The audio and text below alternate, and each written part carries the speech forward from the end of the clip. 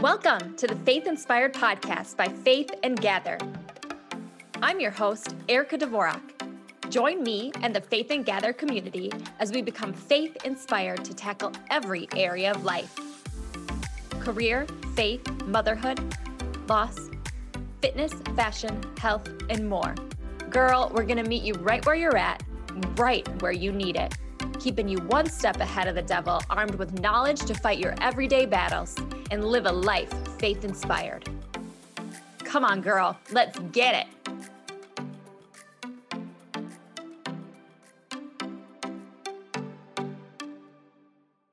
Hey girl, how you doing today?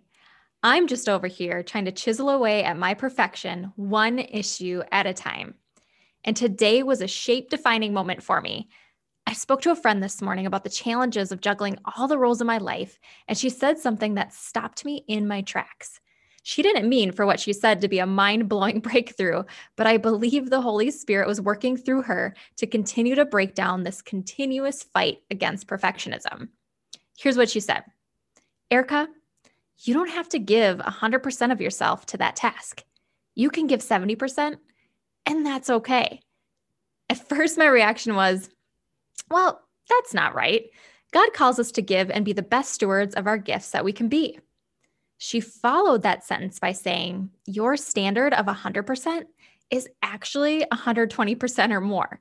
You are a perfectionist and you give all that you can to others, but your all isn't 100%. It's more. Boom. Mind blowing. I'm not sure if you feel the same way as me right now, so let me tell you what I heard. What I heard my brilliant friend say was, Erica, God calls you to give others your best, but not to the extent you believe you have to. He wants you to leave room for more so you can give him the time and attention he deserves, as well as the margin that allows for him to move in your life. I also heard her say, the world's 100% actually means 150%. And why not throw in your sanity and peace as chips on the card table as well? God's 100% is different. His 100% doesn't come with stress, perfection, anxiety, and complete and utter sacrifice of all things good. Don't get me wrong. There are times when you need to lean in and give a little more to get things done. But the everyday hustle of the above and beyond will get you above and so far beyond the reach of that peaceful, happy life you imagined that you end up living a blurred life with no real substance. I don't know about you, but this permission to give a little less makes me excited, yet incredibly uncomfortable at the same time. I've been hardwired to go, and do for decades now, and breaking the 100% plus habit is going to be tough. It just doesn't feel right.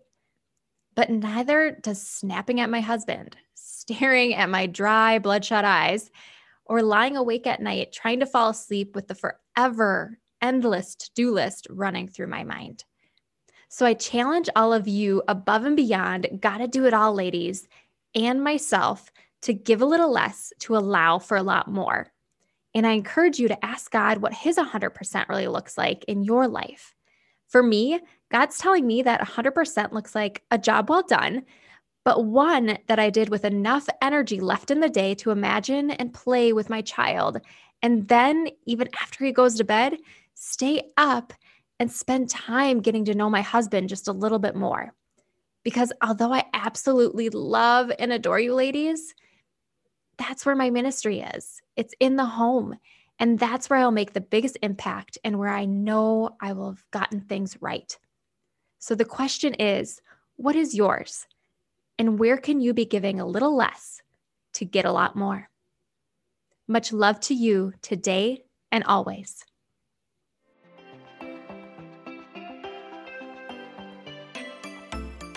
Congratulations to saying yes to yourself, filling up your cup, feeding your soul. If you want more, head over to faithinspiredpodcast.com for show notes and links to all the goodies mentioned in today's podcast. Don't forget to hit subscribe to keep you faith inspired.